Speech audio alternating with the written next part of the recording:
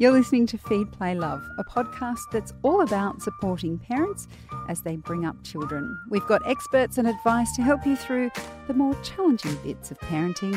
I'm Siobhan Hunt. If you're a fan of Survivor, you'll remember Mark Wales from his appearance on the reality show in 2017. He and his now wife Sam were a power couple on the popular reality series. Recently, you may have seen him speaking at an event. He's often engaged to talk about resilience and endurance, things he learnt well during his time fighting with the Special Air Service Regiment, or the SAS. Now he's written a book, Survivor, Life in the SAS. Hi, Mark. Welcome to Feed, Play, Love. Thanks for having me. Now, you always wanted to be a part of the SAS, even as a boy. Why was that? I think I saw some images of them rescuing hostages in London. This is in the 80s, kind of way back. And I remember seeing the photos of them, like, wow, who are they? And my mate told me, he goes, these SAS guys, they rescue hostages and do all this cool stuff. And I thought, wow, that's what I want to do. And little boys love guns, don't they? They love guns, or at least my son seems to have every Nerf gun on the planet. It's weird the way Harry picks up big sticks and walks around with them. So I think it's a gender thing. Yeah, you can't avoid it. What we want as kids, though, often changes as we grow older, particularly when we learn what it actually takes to attain the dream. And I'm not saying because it's hard or it just may not fit with who you are becoming as a person. Did you ever think about a different career? I actually did. I was kind of studying towards doing biotechnology in uni because I'd read Jurassic Park in 1993 and I'm like, you know what, I want to make dinosaurs, and started studying for biotechnology. But I got to the Defence Academy. I applied for both UWA and the Defence Academy and decided on defence. Right. And what did your parents think of this dream when you were young? Oh, they were a bit worried. They're like, Army soldiers, they kind of do rough jobs. And I'm like, yeah. And they go, have you thought about the Navy or the Air Force? I said, no. I'm not doing that. And I always kind of had that goal in mind of heading to the SAS. So as a mother, the thing I would think is they also, if there is conflict, are sent into conflict. Was that something that they ever mentioned to you? I don't think so, but now it's not till now I'm a parent I kind of realise how much stress I would have put them under choosing that career. And of course, you're oblivious at that age, but yeah. What does it take to make it into the SAS? I mean, can you give us some examples of the kind of test that you have to go through? Yeah, the big hurdle is the selection course. It's like a 3-week long course where they don't really give you any food or sleep, and you run around the clock, and they make you do tasks that are pretty much impossible when you look at them, and they expect you to just try and problem solve and keep working towards that goal. And it's just incredibly stressful because you have all those stresses on you already. I lost close to 1 kilogram a day for just under 1 kilo a day for 3 weeks. I lost 16 kilos. Oh my God. So it's super high stress, and I think the main thing is to hold your nerve and just keep that goal in mind, that end goal, and just keep executing. And how much is mateship and the people you're going through this test, how important is that? Because I imagine when you're part of such an elite team, it's a team and they have to work well as a team. Is that part of it even in that process? Or? Yeah, it's a big part of it. And actually you're even assessed by your peers as well. You fill out assessment forms on each of your peers and say who you would want to take with you if you join the unit. And so I don't even watch Survivor, but it sounds like it's very similar. Yeah, exactly. But yeah, it's the teamwork part, and I guess subordinating your own goals to the mission and the team is more important than you. So I think having that mindset was important. And is there a philosophy behind it? You mentioned as a child that you saw this elite team rescuing hostages, etc. When you're going through the application, is there a higher goal in mind apart from wanting to be part of what is obviously a really well-trained special force? And I'm just wondering how much is in your mind about what will happen once you get into that team?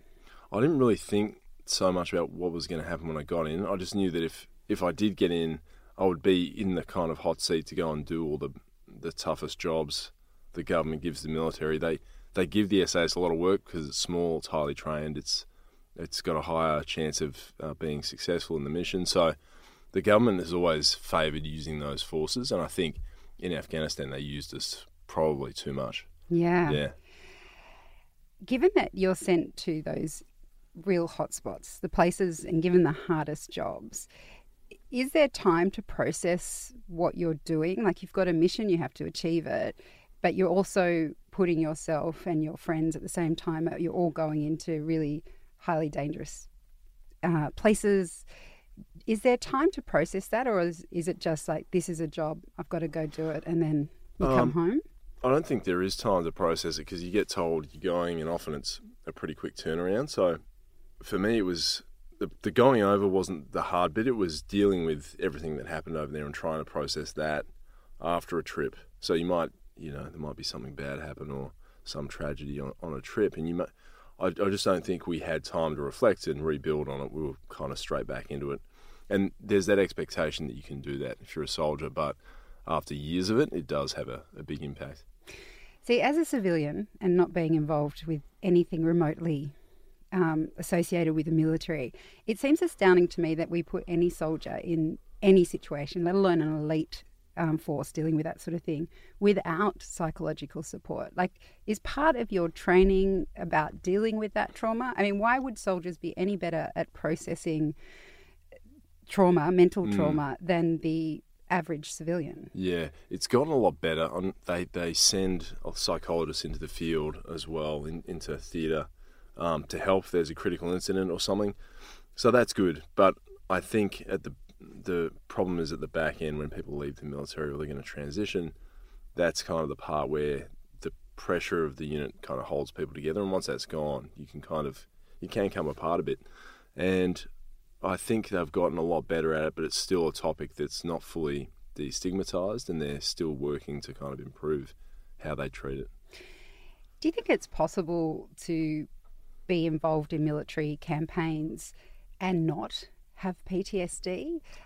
In terms of, like, when we look at soldiers and those that suffer from PTSD, I would have thought it's more normal for someone to have PTSD than not after going into those situations. Yeah, I think the stats are something like 20 or 30%, and that's reported, so it's probably a little bit higher, but it's a response that your brain has to trauma or near-death experiences. So it is a normal reaction. It's just you need to be able to process it so it doesn't affect the rest of your job or the rest of your life. So I feel like it is more common than is reported, and that's part of kind of when I do keynote presentations, that's kind of what I talk about now. And I think when people hear it from a soldier, it kind of gives them permission to say, oh, actually this affects all sorts of people, not just me. So you're mentioning that once you leave the armed forces, that pressure cooker or whatever, the unit that you're in, where you're supporting each other, that goes, and then you're kind of there working out life on the other side. Yep. Is there anything you think that the public misunderstands about what it means to be part of the SAS? I think the Army did a bad job of explaining what was happening during that war. So most Australians didn't know what was happening. They didn't know the extent of the fighting over there, and I think if they did, they would be shocked. And that's kind of why I wrote the book as well, is I think this perspective is important. I don't think you were told the whole truth about what was happening over there, because it's confronting. Who wants to be shown what our soldiers are doing overseas? It's a lot to take in. So I feel like that part of the narrative was missing, and it means that when soldiers come home, sometimes the society they're joining doesn't understand where they've been or what they've been doing. And in particular, I guess, when things come up about the abuse of civilians and what we've been finding out now, is that part of the problem, that we didn't understand what our troops were being put through? Oh, it's 100% part of the problem, because I think the fighting was bad even back in kind of 2007. We stayed on for about another 5 years. So Australia's involvement in World War II was that long. This was kind of double that period. And I think if people really knew the extent of it, and that special forces were shouldering probably 80% of the combat load, I don't think people would have accepted it, knowing the outcome was going to be hard to achieve. And the impact it would have on those that were part of the unit. It is such an extreme career. What did you do when you left? I went back to training like officer cadets in Canberra at Duntroon. And then when I was there, I thought, I think I'm going to try and switch careers. And I applied to go to business school in the US. And it took about a year for me to kind of do the exams and get ready to go and apply. And I successfully got into one. There was a really good one in Philadelphia. And I was like, that's enough. I can jump into this. It's 2 years full time. And I can use that to transition my careers. How'd that go? Oh, it was great. Yeah, it was great. It's always tough to switch country, switch job. It's a big change. But I think it saved me in a lot of ways because it gave me space away from the military and away from everything I've been doing and a bit of time to reflect on the whole kind of career, I guess. And also it's a huge difference. So you might have been sort of just a little step outside. You're still in a familiar environment in Australia. Yeah. You go to America, everything's new. Yeah, it was such good fun because they must have loved you. Yeah, well, you're an Aussie, you got a funny accent. And there weren't many Aussies there, so I think it was such a welcoming environment. And I'm still friends with all of them. My class was 1,000 people, and I'm friends with a lot of them. So yeah. So you did move after that. I'm sure your parents were ecstatic that you were away for so long, and then exactly. You moved countries. But aside from the physical movement, did your experience in the SAS have an impact on the relationships with your friends and family that you had prior to joining the SAS? I think so, just because I kind of disappeared for a long time. We were that busy. We were always away. So I didn't see my parents or my family for long stretches. And then when I came home, sometimes I'd just withdraw and not want to see anyone anyway. And I think it's hard for a parent, I think, to see that. And I was, I guess, a bit selfish about it. You don't fully understand that your family just wants the best for you. And I think they knew it was a hard time for me. And yeah, they were good about it. But also something that's so alien. Like, how can you... when your child goes off to school, sometimes you're like, oh, this is so, or daycare, this is so different. They're not with me all the time. Yeah. Imagine in a war setting, you'd be... Oh, yeah. And you wouldn't have been how do you find the language to talk about those experiences with people who, A, really care about what you've been through, but B, really don't know what it's like? Yeah. It's kind of tough, like, and there's parts that you don't want to talk about because it's just something you'd rather forget. So I think over time I've kind of put enough ground between me and all those experiences to now be able to talk about it a bit more. And so I think that's a healthy thing. Now, you went on the reality show Survivor, where you met your now wife, Sam. Was that the only place you were going to meet the love of your life in an extreme and challenging environment? I wasn't expecting it, for sure. But, I had this kind of crazy idea to try it for this show. And I'm glad I did because it was such a fun experience. I was worried about it, but I had nothing to worry about. It was fun. And then when I was there, I met this, young kind of pocket rocket Samantha that was all full of energy and a hard charger, and we became really close. And I think it's that decision to go on that show really changed the course of my life. So again, I have to apologise because I cannot watch reality TV. I can't even watch Q&A on the ABC. I have this cringe reaction where I feel for everyone who's going through bad times. But you were booted off quite early, and I understand from what I read it was because of maybe the teamwork that you and Sam were demonstrating. And then she was booted off, but it sounds like quite soon after that you guys had this incredible romantic getaways and experience. Was it sort of, I imagine that Survivor is one reality. Was that another kind of reality when you met after the show? It was like the Survivor experience was pretty unusual in that you're on a tropical island for 3 weeks, and it was actually quite rough. Like you're sleeping in nature and it's cold, and so that was a good first date. You kind of know the other person pretty well by the end of that. Don't worry about going to the toilet in front of each other. Exactly. And then so when we left, I had to go back to the US to pack up, and it was great to have her there and to talk about the whole experience. And yeah. So she joined you in the States, and then you did. Sounded like a beautiful trip around the country. Yeah, we went through. I think drove all the way through California and spent a bit of time on the East Coast too. So it was a lot of fun. Yeah. So Sam fell pregnant. Yep. After you, and I say officially became a couple. I don't know, were you a couple on Survivor? No, after, yeah, After. pretty much, yeah. So what went through your mind when she told you? Because she was on the phone, is that right? Yeah. Yeah. Yeah, she was on the phone. She told me, and I could tell something was up with her. She was, behaving unusually. And I was like, and she said, oh, I'm pregnant. I was like, oh my God, really?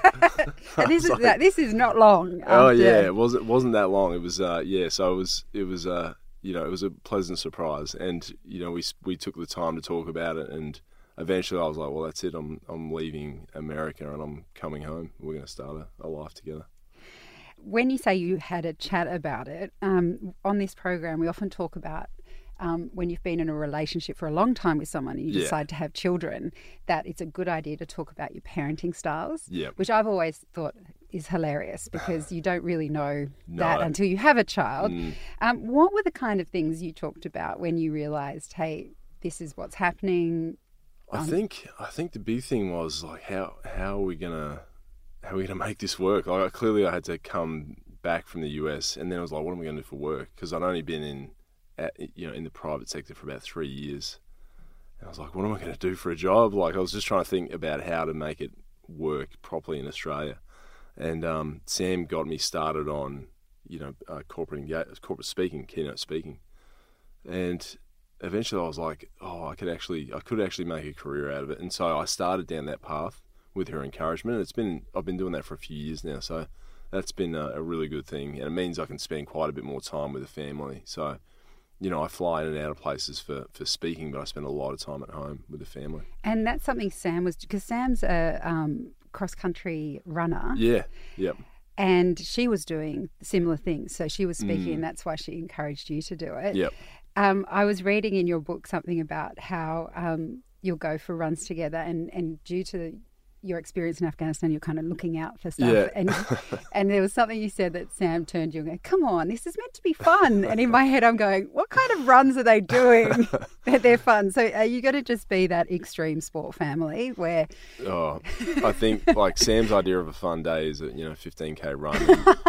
And I'm like trailing within the first K, or I struggle with the running. But we've done, we did that World's Toughest Race together. So Sam did that, which was going to be a show, but it was a long kind of 10-day endurance race. And I thought that looked fun. So we trained and did that together. But my career in that type of adventure racing is going to be pretty short, I think. So I'll leave that to Sam. So you've transitioned from army to civilian life, and then from being childless, for want of a better word, to being a father. I know that they're very different transitions, but they're both quite extreme. Were there any similarities in the challenges that you faced adjusting to that new reality? I don't think so. I think it was, in some ways, it was easy because a whole lot of things that you used to do just go away, and you realise that. I think when you're a parent, you're like, oh, those things I used to do that I thought were important actually weren't. And now I'm concentrating a bit more on something that, brings me a lot more joy, which is the family. So I think I looked back and was like, well, I used to run pretty hard when I was on my own. And that was a good thing because I had the space to do it. But now I'm a parent, it's good to kind of stop and spend time with people you love, and you realise that's a good thing in life. And you often don't have a choice. No, with a 3-year-old you don't have a choice. Running around. There's a lot of talk about how modern fatherhood has changed since even we were growing up. What kind of dad are you?